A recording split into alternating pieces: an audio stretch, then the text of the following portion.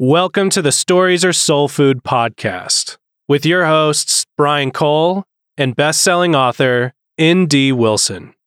This audio is brought to you by Cannonball Books and Great Homeschool Conventions.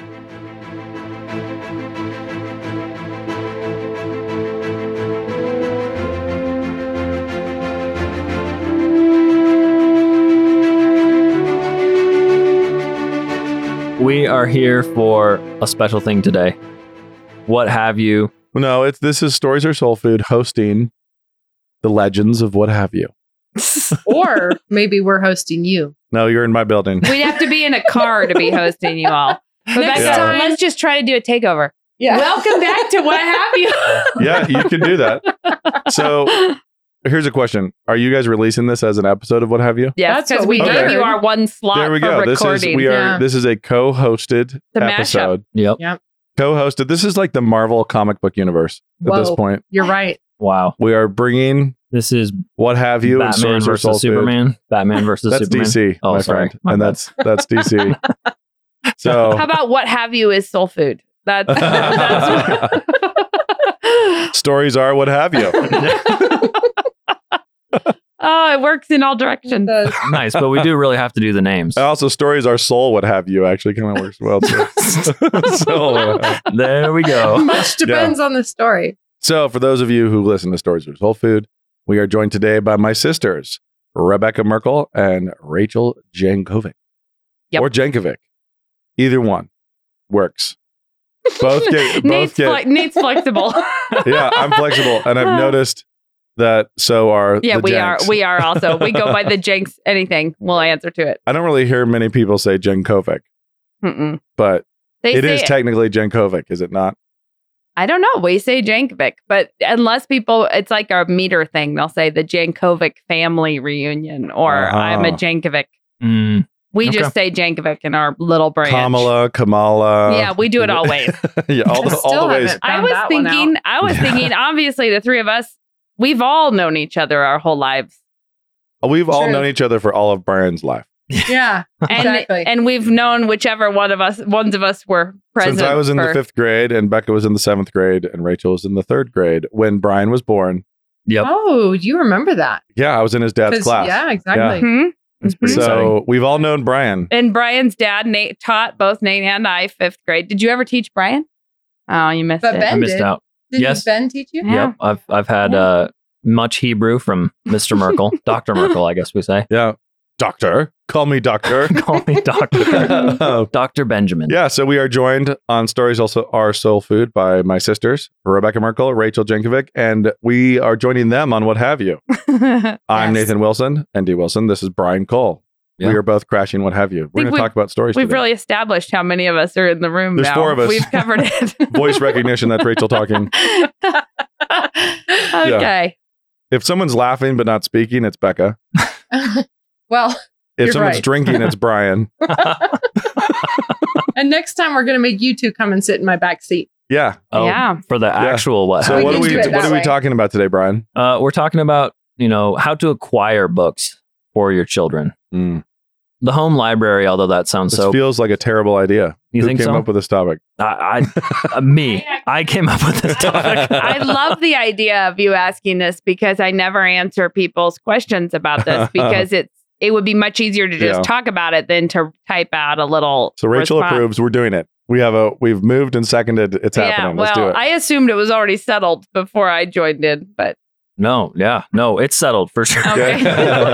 So how to acquire books. Yeah, I feel like it's a little bit like trophy hunting, and when you find a good one, you put it on the Mhm. wall, and then everyone looks at it and they want to know what books you have. That's my metaphor. Okay. So I used it right at the beginning. So, there we go. I will say that I do not like to deal with libraries because I felt like we would end up owing way too much money to a library. It couldn't deal with that in my life. So, and also, Libraries are free. yeah, but we would ruin and destroy books that we lost. And the other factor is if you don't know anything about the book, it's like if you genuinely have no idea of the book, there's so much filth in kids' books that it's like you do actually need to be researching what you'd be bringing home from the library. Although, Anyways. if I could jump in there, I remember when we were kids, Dad would on most Saturdays, he would take us out somewhere, and it was often to the library. And we were allowed to go look around through the books, but we always had to take them to him when we were little, and he would preview it, and he would say, "Now we're going to, send that one back," or "Yeah, you can check this one out," or whatever. But it was a careful previewing when we were little, because there is a lot of junk. But that was, I would say though, that the libraries have gone further and further down the tube. Like when we were kids, it was like, there was dumb books for kids, but nothing like the open like propaganda as there is now. I feel like now if you took your kids to the library, you're signing them up for a little evil preview of But I do things. think that back when we were kids, the propaganda was there, but it was sneakier, which I think is why it was even wiser of Dad to double check those things, because it was all there. It was just not as in your face as now they've got the rainbow on the cover. It was less obscene. It was more subversive. Right. Now there's more obscenity in the library, and at the time there was just more rot. Yeah. Back in the library, it was all just kids hating on their parents. Mm-hmm. Yeah, as opposed to I have two mommies sort of approach. Yeah, but the reason I was saying that is that my big advice, if you have I have 7 kids. So when our oldest just started reading chapter books, I had that kind of like, okay, I should start accumulating some books. And then it was like all of a sudden I had 4 kids who were voracious readers. And I was just like, I'm not ready. I'm not prepared. How do you buy enough books to keep up with this many children? And that is actually a lot of work to get enough books in your house for that many kids. It's not, for the kind of readers we wanted them to be, it's not like we want them each to own 5 books. We wanted them to really have access to a lot more books than they could even get through.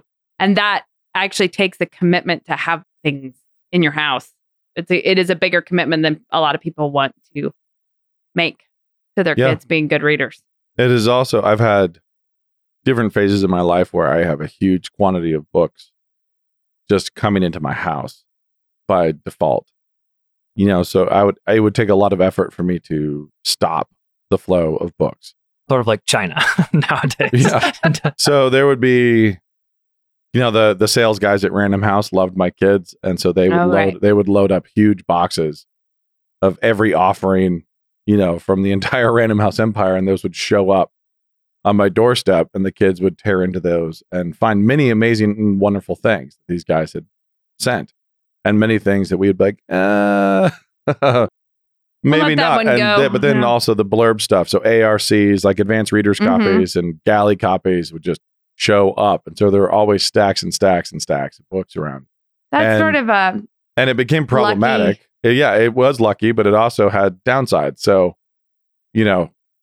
many, many times we have many war stories in our family of kids reading books ahead of schedule. Books that I would not have had them read. In fact, one of my teenagers, I now have 4, one of my younger teenagers just started a book, and it's like, oh, well, I did an event. I was at an event with this author in, back east, and it was a big deal. And they, inscribed this book, and it would have been rude for me not to take it when they gave it. And it's this, huge award-winning big shot novelist. And I bring it home, and there it is. And it's addressed to their father. And they look in there, and on the title page, it's like somebody's inscribed this to their dad. And so they start reading. And oops. And that's happened. I think one of the first books I burned, I actually just threw in the fire, was one of those where I was at an author event where I had to sign a bunch of stuff, and somebody else signed a book to me. And I was like, oh, thank you. But I was on my way to the airport, and I tucked it into my satchel and brought it home with me because I hadn't hit a trash can, and I failed to review it. And it was probably the worst book any of my children have ever read as far as evil goes and horrible subversion and darkness. What kind of evil are we talking here? Incest. No. Okay. Yeah. No. Burning it was...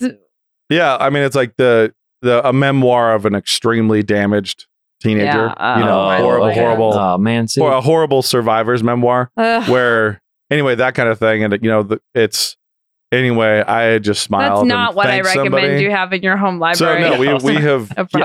But basically, the thing is, so we've always had a kind of an odd situation, and we've gotten a better grip on it. but that's the case for everybody. So it can feel like it's just more visible. I get physical copies of books that just float through my house. And, they arrive in the mail and they sit there waiting for someone to look at them. And I haven't looked at them yet. And I've got a little vacuum cleaner of a child, who's reading. That's happened a lot, but that's not unique. It feels unique to me or to authors, but it's not. If you have Overdrive, if you have library apps on your phone, if you have Kindles, if you have iBooks, if you have any of that, then all of the books in the entire world are there kind of floating by. See, here I was feeling envious, and with less visibility. There's no need for envy. But there's less visibility, so I can at least see, like, wait, what are you reading, or what's going on?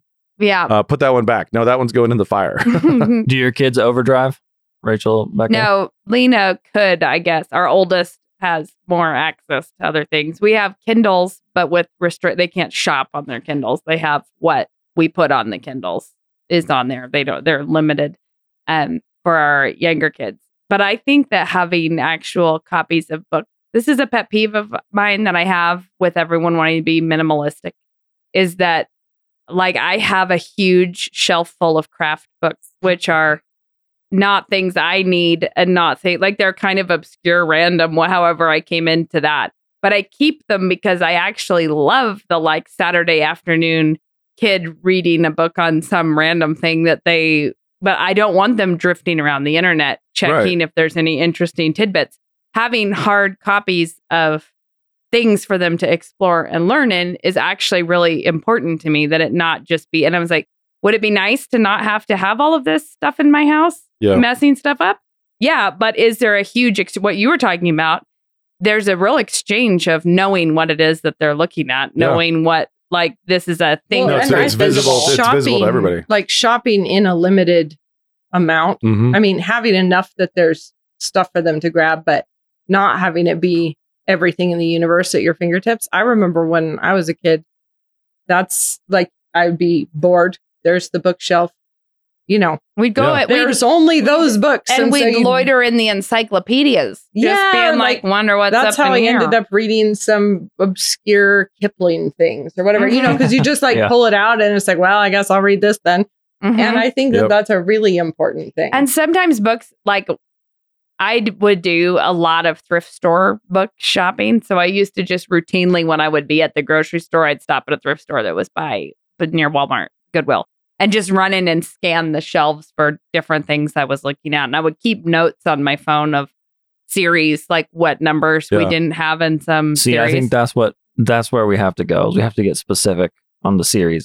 That will answer all the questions. So one that I love is the Redwall books, which I love partly because it's like a square acre of reading. And there's so many of them. And it just goes, but not all of my kids have loved Redwall.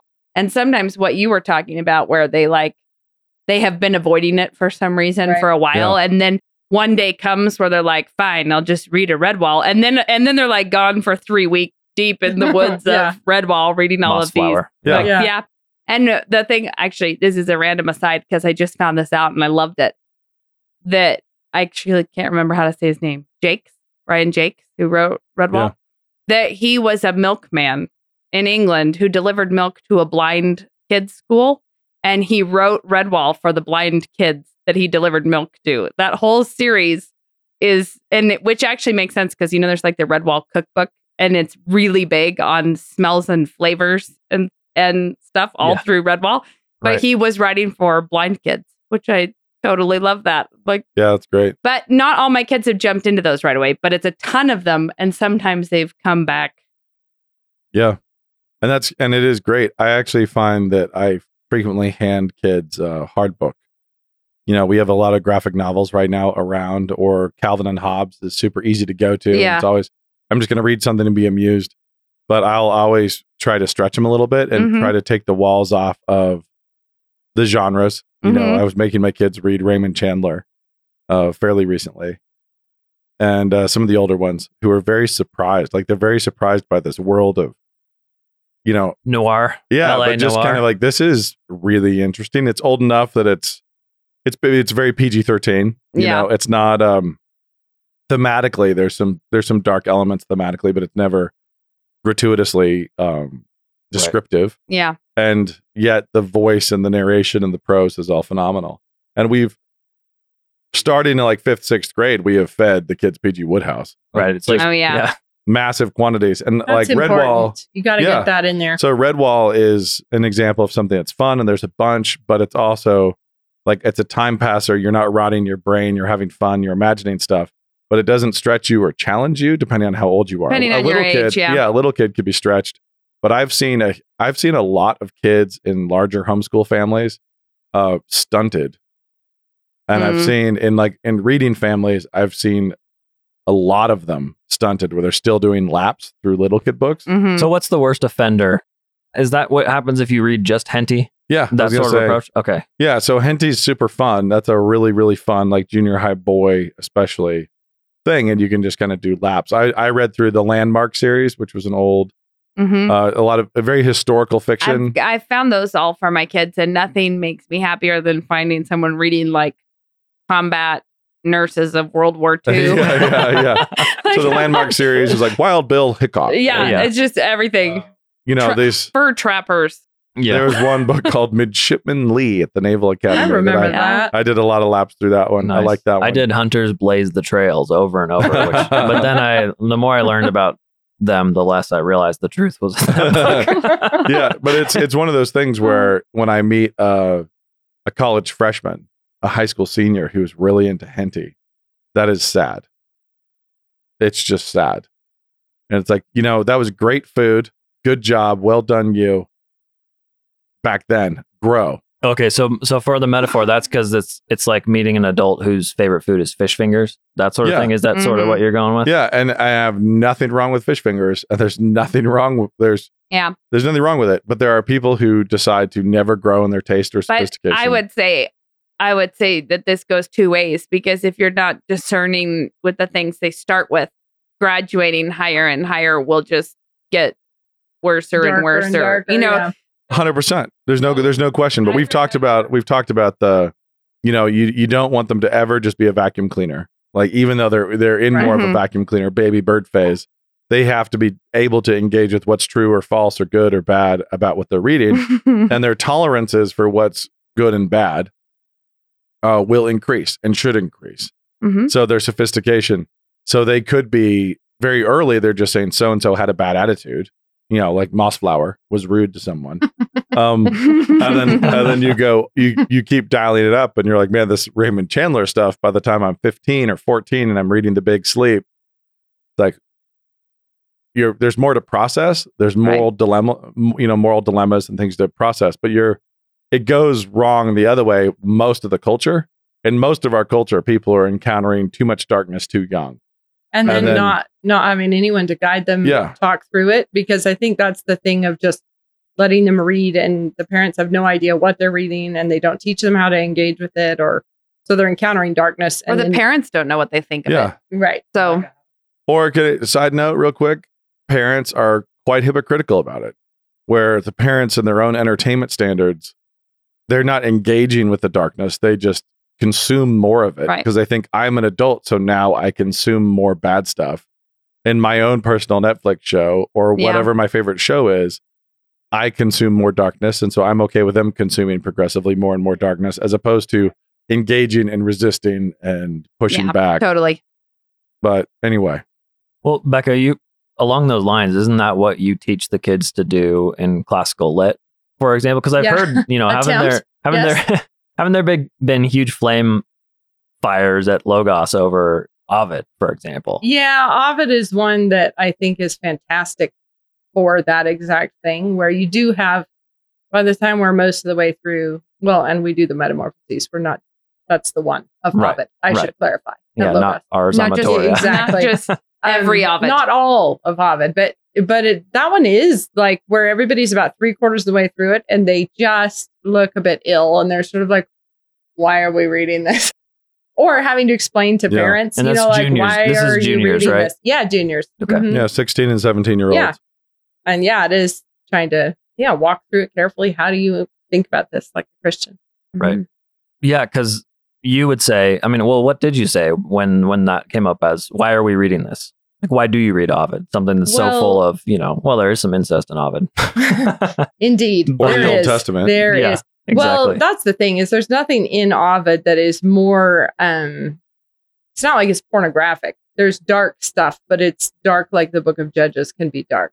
It's just that it isn't the Bible and it's written by pagans. And so you do have people with like, why on earth are we wading through this? And then, of course, there's the classic answers about, all of Christian lit is really built on knowing the classics. If you want to understand Milton or you want to understand Spencer, you really have to have read the classics first. There's that stuff.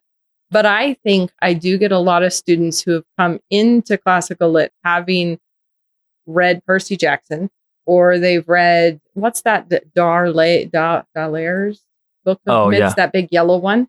And so they come into class thinking, I really love mythology. They know, they know such a how, bad big fan of mythology. Love those Greek gods. I think fab. If you just let your kids do the little fairy tale-y versions of the myths, and they think it sounds so fun, and it's all like golden Arcadia, and there's monsters and it's all fabulous foot races. things. Yeah, it's all foot races for golden apples. And the thing is, I think if you just let your kids do that kind of mythology, it's like only showing them the fun side of cocaine addiction.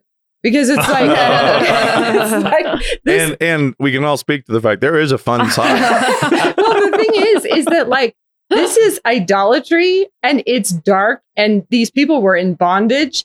And it really is heavy. Like these are the demons that ruled over mankind for quite a while. So they come in thinking like, oh, I love mythology. And then they start encountering actual mythology. And it's like, you really have to reckon with what idolatry and paganism really was like. And I think that's hugely healthy for the students to have to. So my son, my oldest, because he's not normal and is currently studying Nez Perce. I know. And so it's amazing. On the Sabbath, he was over there grinding away in this like 3,000 page Nez Perce dictionary. And I was saying, Rory, is this rest? And he was like, yes, it is. This is not my schoolwork. I'm doing this for fun. Mm-hmm.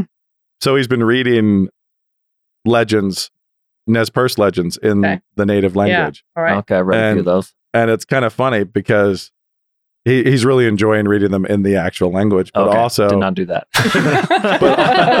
but he's Time also, but the other thing that's hilarious is how they're exactly the same. Yeah. It's exactly the same kind of story. Oh, okay. Right. Like there's actually, there's differences of personality and stuff, but it's as a story starts, if you've been in any fairy tale, any myth that's not Disneyfied, right? Mm-hmm. If you remove the Disneyfication of mythology, and you've read German fairy tales and you've read Persian myths. That's always a real downer when you did that as a kid. You're like, oh, Grimm's fairy tales. I should read one they of those. chopped her toes off. I love stories about people who lose their feet. That's really weird. Dismembered wives in boxes. witches eating children, witches eating children, and the bodies in the boxes, and So then you read Nez Perce stories, and it's kind of like, this is out of Ovid. And that was Rory's big comment is, these stories, these tribal stories, are straight out of Ovid. They were dealing with the same kinds of, weird psyche, mythical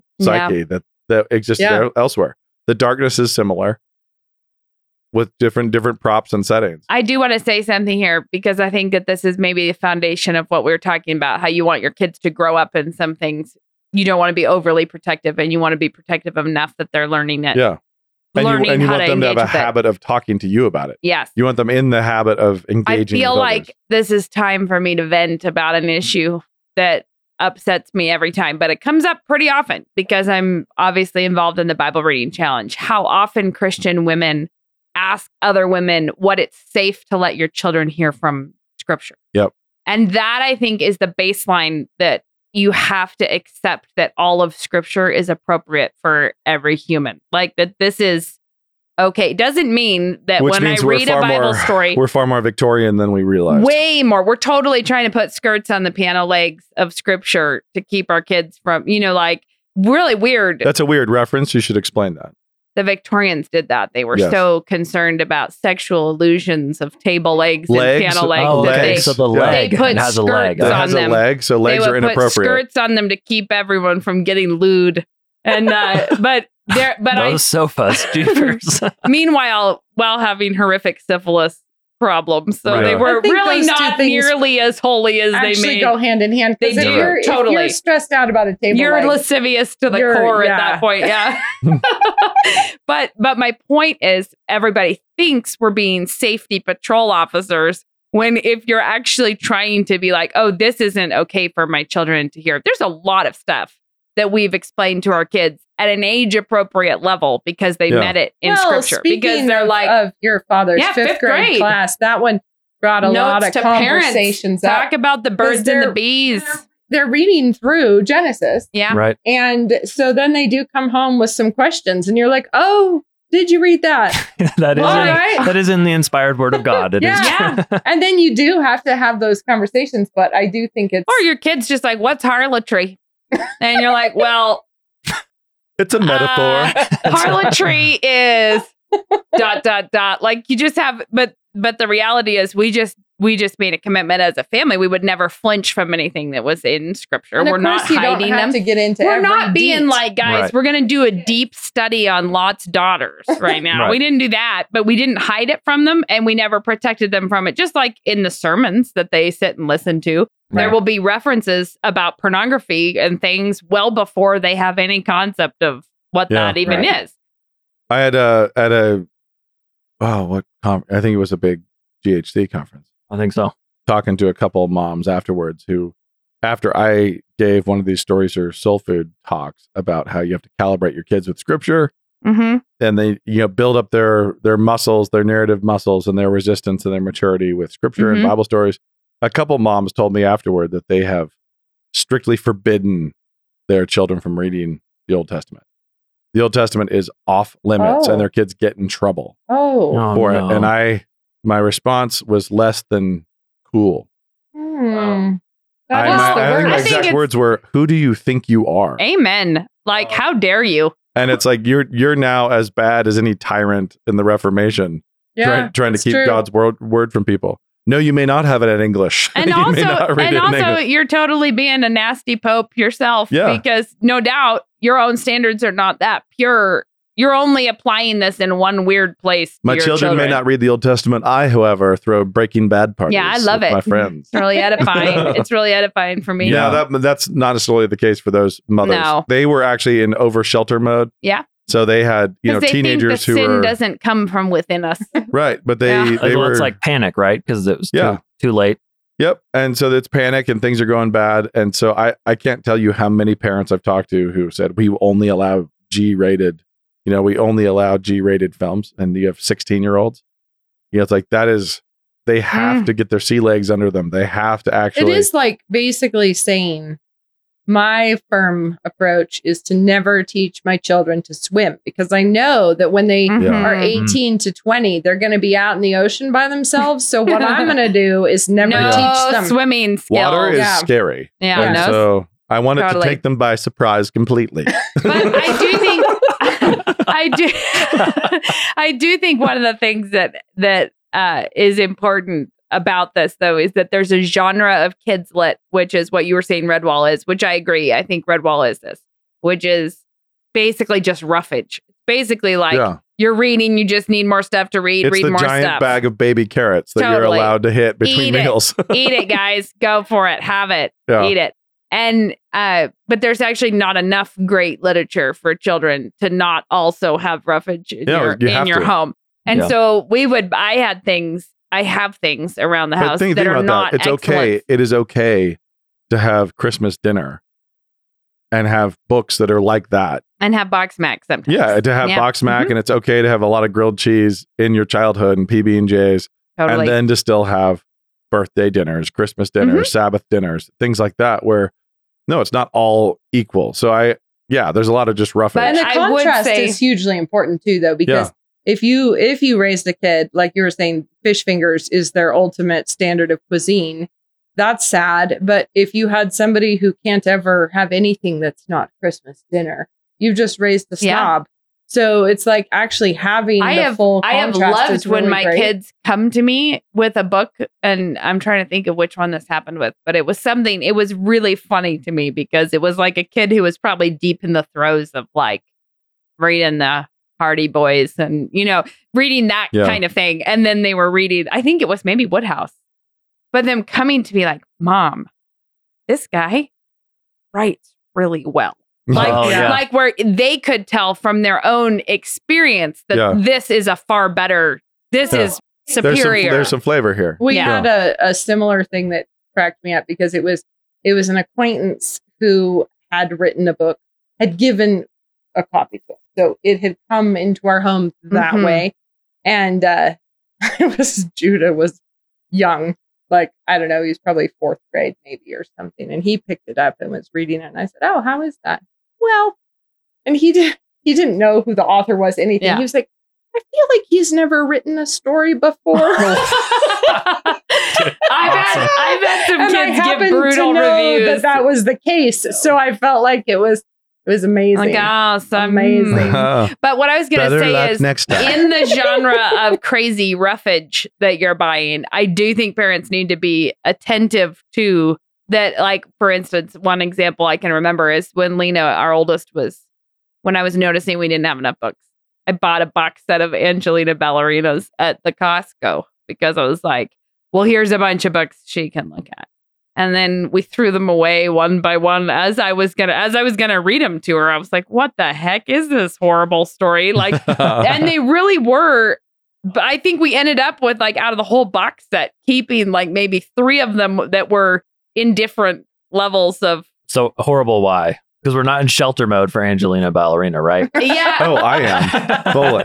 No, here's the thing. She's a nasty, nasty little selfish mouse, but the story presents her as clearly the person you're supposed to identify with no criticisms of her very evil selfishness. So like the one, I mean, I can remember one of them we got to, she finds out she's going to have a brother or sister, and she's so mad that her mom's pregnant, I suppose. And she's locked in her room, like, and it's a picture of her holding the door shut while her parents are like pleading with her from the outside. She throws a lamp in her like anger about having a sibling, but the resolution is everyone assuring her that she's still their favorite child right now. You're still our dearly beloved princess who's magnificent. There's no comment on it. Was like her poor feelings had to be, I was just like, this is not even worth this is not worth having in the house. From like, this is just stupid. Or later there's one where she wants to be the star of the ballet show, and someone else gets the part, and she's super mad about that. To the best of us. Yeah, but it goes on. It wasn't quite a Tanya Harding story, but it basically amounts to the resolution. Angelina Tanya Harding. Yeah, exactly. But the resolution is that the person who was supposed to be the star of the show sprains her ankle. So good news, Angelina gets to be the star of the show. And to me, it was like the author does not understand anything about goodness or like, I just was like, no. But clearly, like, Angelina gets the SWAT. Well, that's what I actually remember that being Lena's commentary, where we're like reading along, and I turn the page, and I'm like, well, and she's like, she needs some spanking, and I'm like, mm-hmm. And see, that's an example of a kid engaging actually at that level. But because of the nature, what I'm trying to say is because the nature of those books was not something I intended to be walking through with them. It was supposed to be pictures for them to look at and things for them to do. I'm like, this is not worth having this kind of insidious garbage in the house. Wow, that's all I meant. Is at each phase, there's the kind of roughage, but you have to be loosely aware of what. So if we're going to talk about good series to have around your house, if you have a bunch of kids, then I would say one of the challenges is, as parents, you have to be readers yourself. And even if you're in a busy place where you're not reading as much as you once did, you need to have read, you need to have taste, you need to kind of be able to set mile markers of growth for your kids.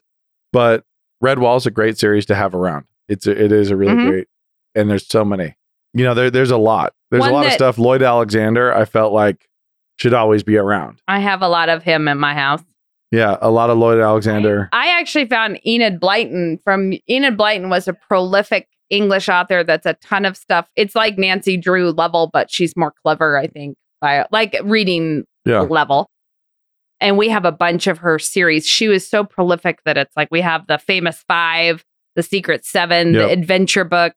I think there's one that's the Magic Faraway Treehouse that we have. And so we probably have like 60 Enid Blyton. Yeah, we books. kind of discovered the Famous Five first because we were living in England, and then they were readily available. And here they're harder to come by. But we Famous those. Five, and then Swallows and Amazons was another one that we found when we were there.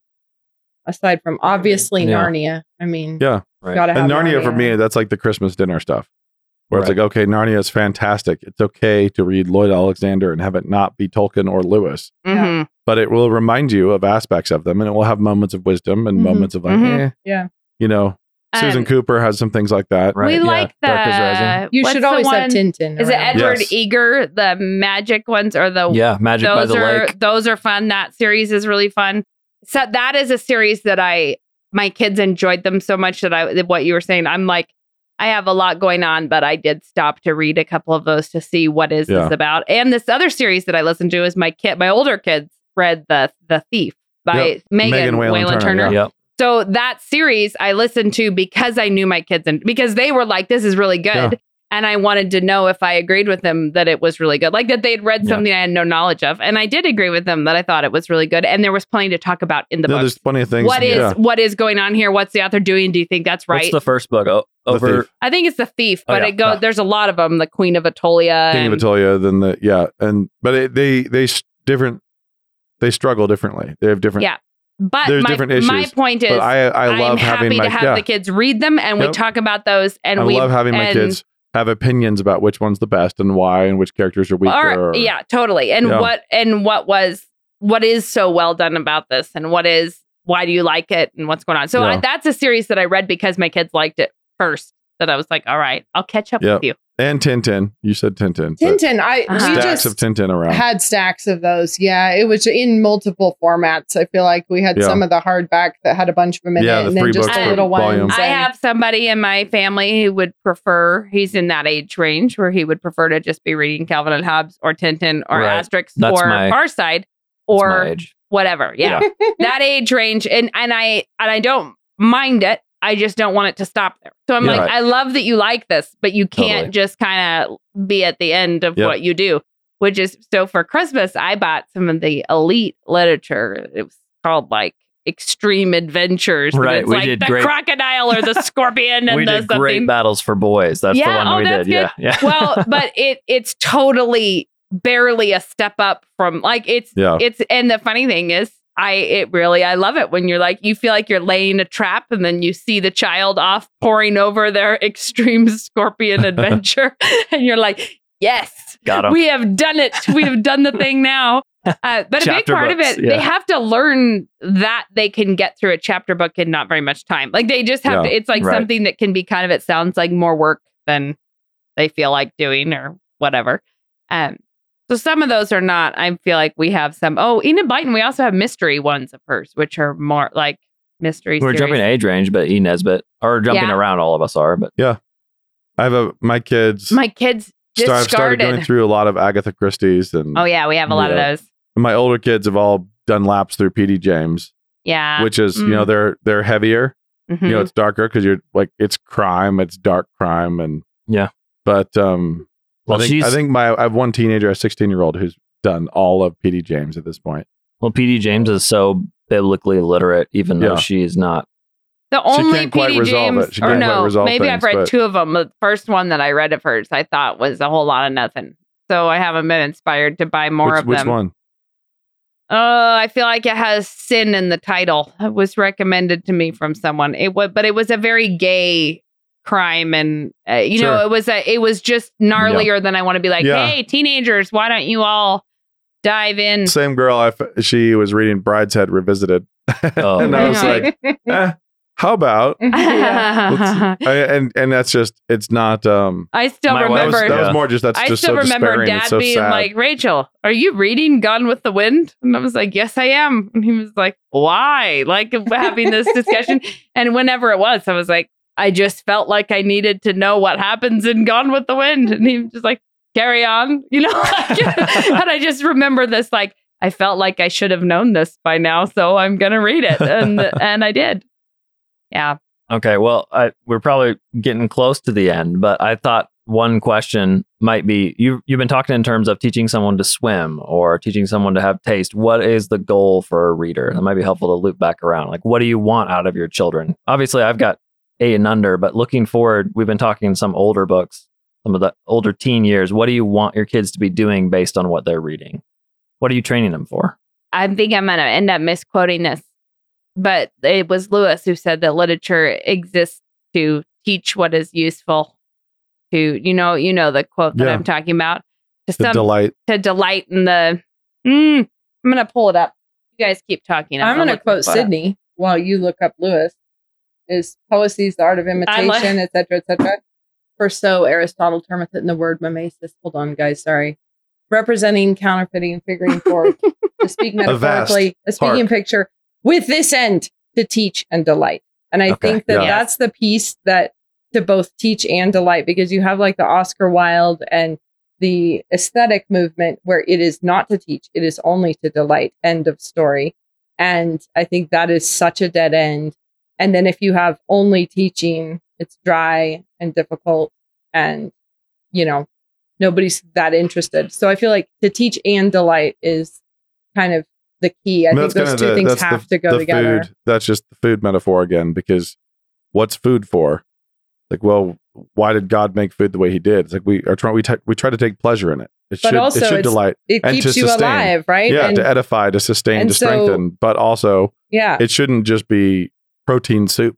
No, and I just, like, you want the kids to be delighted enough to pursue it, but you want them to be taught so that they can go out into the world equipped to handle it like the characters in the stories handled it, Yeah. Okay, I found the quote. Literature exists to teach what is useful, to honor what deserves honor, to appreciate what is delightful. The useful, honorable, and delightful things are superior to it. It exists for their sake. Its own use, honor, or delightfulness is derivative from theirs. And I would say that you want your kids to have a palate for what's honorable and what's delightful and what's true and what's whatever. And we were talking about one other author that I do have I have Beverly Cleary. Yeah. And the thing with Beverly Cleary is I don't agree with her on a lot of, like, when she makes characters are kind of fighty with each other. Now it's like things that I wouldn't want my own children doing or behaving like that. Or like Dear Mr. Henshaw is a really sad book about a boy whose father has left him. And it's a really sad book. But I've actually loved having every one of my early readers read those because it troubles them. Like, because they actually are kind of like, this is heavy like this. And so I have always used that as a time to talk with them about how their own life is so safe. But many kids that you see at the park are living in worse situations than that, like broadening their own understanding of what's going on in the world. It does actually heighten their own love of being in fellowship, being in it heightens things that we want them to be aware of. Yeah, that's good. I feel the same way about James and the Giant Peach. Okay. Just be grateful that you didn't roll away in a peach. I do not like Roald Dahl gives me the creepers. I actually like some of his stuff and not some of his other stuff. But I do like Roald Dahl. I feel sinister about him, like Alice in Wonderland. He was a miserable person to be around. Really? Yeah. It feels like the creepiness of Alice in Wonderland to me. Like that, like something is not right here, and I don't like to think about it. I've never heard that, but I'm not accusing him of that. I'm saying something's not right. But and Alice somewhere in Wonderland in there, is still pretty phenomenal. No doubt. I just have a low tolerance for that one. Yeah. So I guess the question is not, people can be focused on what do I need this book to do, but the question is, what does your kid need to be stronger at? Mm-hmm. And so feed that. I want to add one genre that we should have mentioned because we all grew up on it, and our grandfather continues to nonstop I think Nate's been hand here them before. Out. Has he? Yeah, have you said missionary biographies, stories of saints before? Yeah, those are that is great roughage material, because even when it's like, we don't agree with that person's theology, or we don't agree with this, or we don't great literature, or it's downright poor literature. In other cases, it doesn't matter, because that in that category of teaching what's useful and honoring what's honorable. It does those things. It teaches your kids to. And just the category of being someone who might have to die for what you believe is a great one for little guys, little guys, to realize, oh, wait, they died. I mean, especially right now, there's so many people that are ready to phone in everything they ever thought, just as long as they're safe.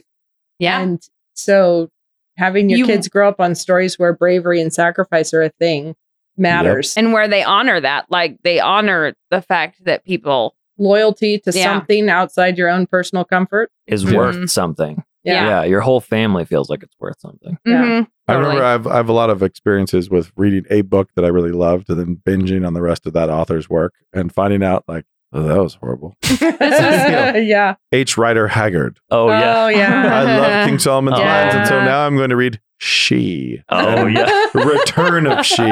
Like, what on earth is this nonsense? I did that. Speaking of that, Buchan. You should have Buchan. Buchan. Yeah, for sure. Yeah, Buchan. Buchan's good to have on the shelves for the times when people are bored. You know, that actually is a great reminder because I should throw those at some of my children right now. Yeah. They're fantastic. They are really make good. sure that I have all those. Soul food being cooked right now. Yeah. Yeah. 39 Steps.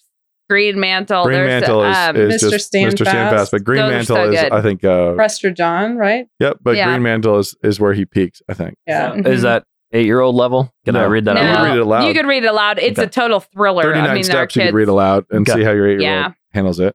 Awesome. But it's definitely not a... here. Right. You'll understand the First World War all by yourself.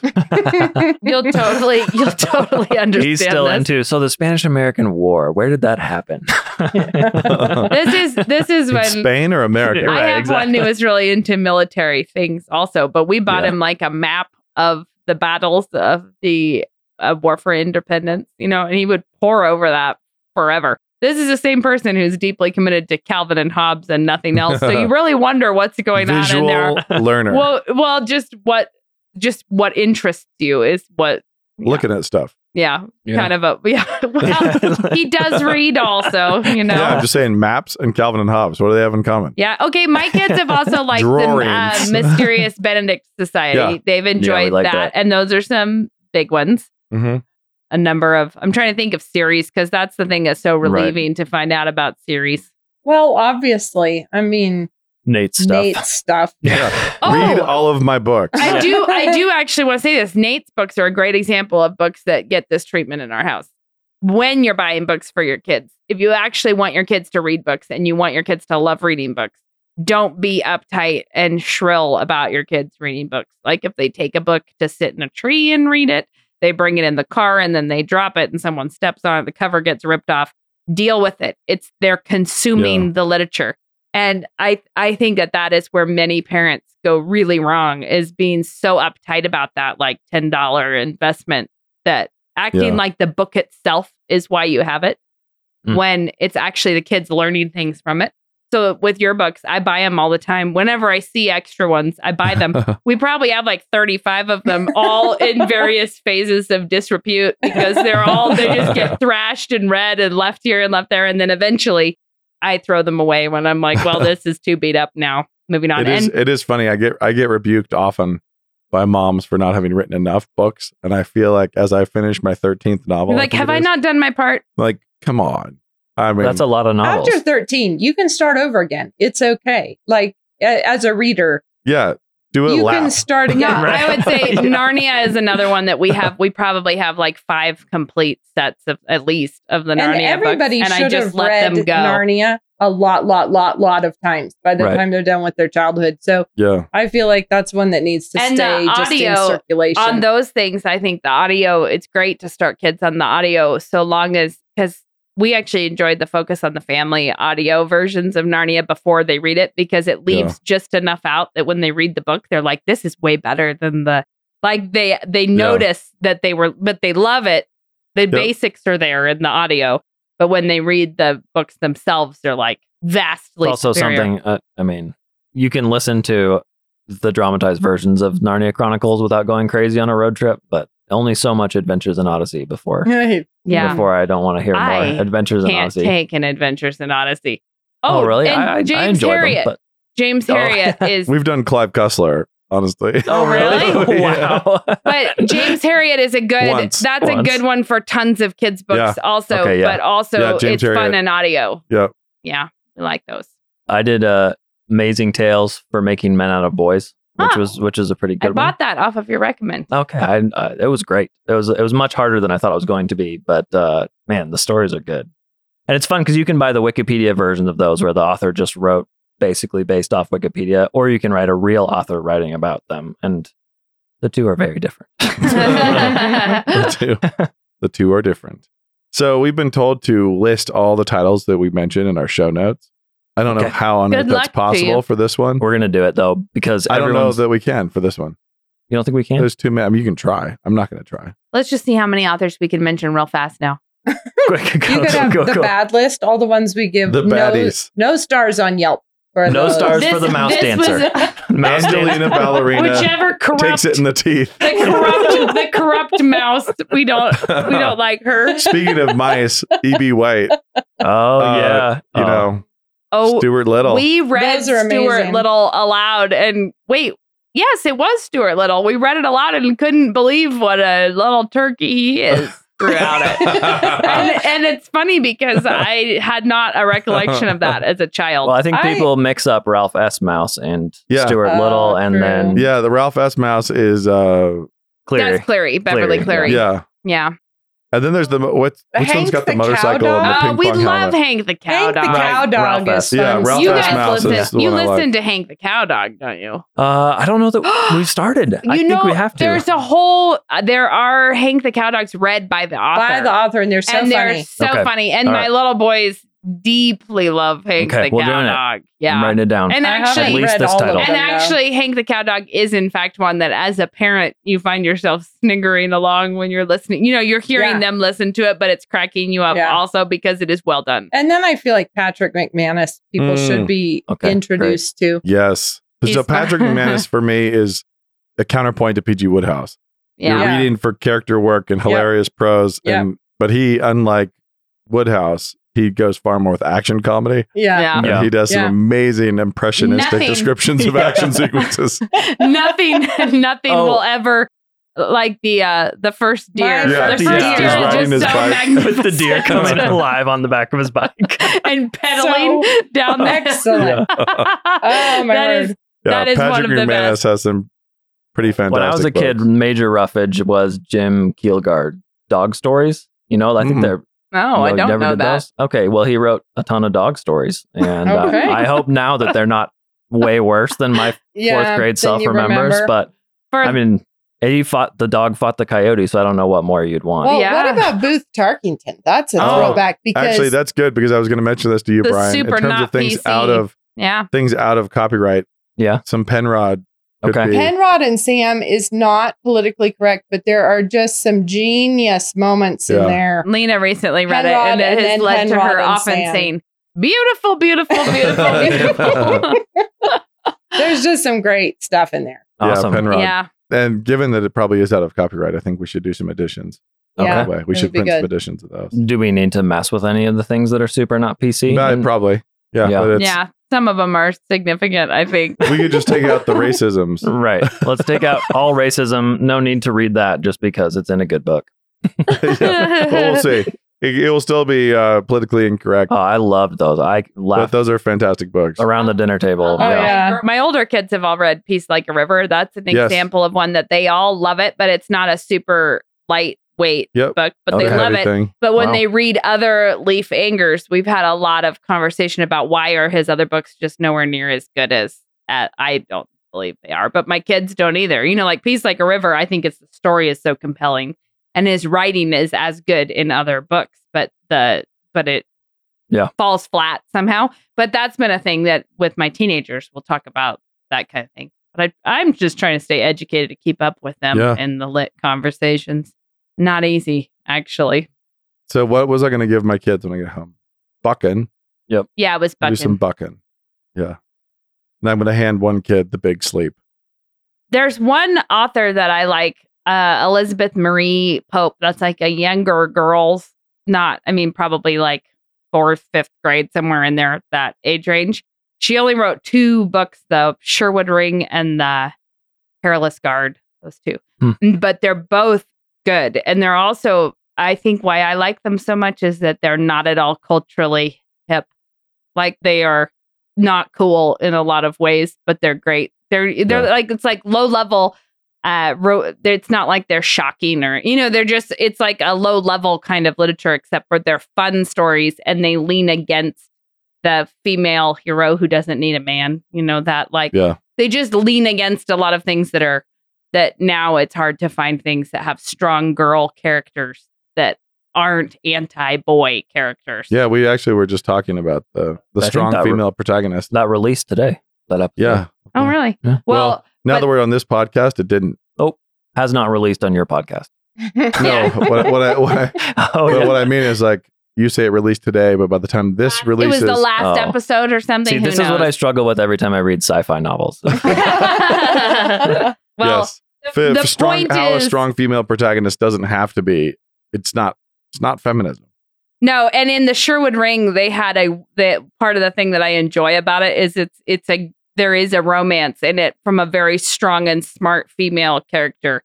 And a guy who really likes her and is still trying to outsmart her. Like it's like a hilarious. It is great because it allows for a strong female character within the context of men enjoying that and not letting it dominate them either, not being intimidated by it. And it's just, I like that. There we go. I think we've gone for a while. Yeah, I think we can wrap it on up. Gone all the way around the bend. Thanks for having us on What Have You. Yeah, thanks for coming, guys. We're happy to have you on Stories or Soul Food. So yeah, well, perfect. Next time it'll just be who releases We'll have you first. come get in the car and give your recipe tips on our podcast. So, yeah, we'll come do recipe tips. Yeah, soon. Yeah. I'll talk to you about meatloaf. Housekeeping deets, meatloaf. Yes. I don't think we've done a What Have You on meatloaf yet. So I remember you sinning a lot about meatloaf. I did. That was me as well. And I basically wrote home which I never understood because it was amazing. Well, when we drove by a childhood friend's house, and I pointed it out to my children as the place I first obeyed about meatloaf, and it was because I went to their house after school, and their mom made meatloaf, and it was worse meatloaf than I'd ever seen in my life because it was topped off. We're turning this into a regular What Have You episode. It was topped off with American cheese. But somehow I knew in my heart that this was it. It was like, this is the time when you have to do it without a fuss.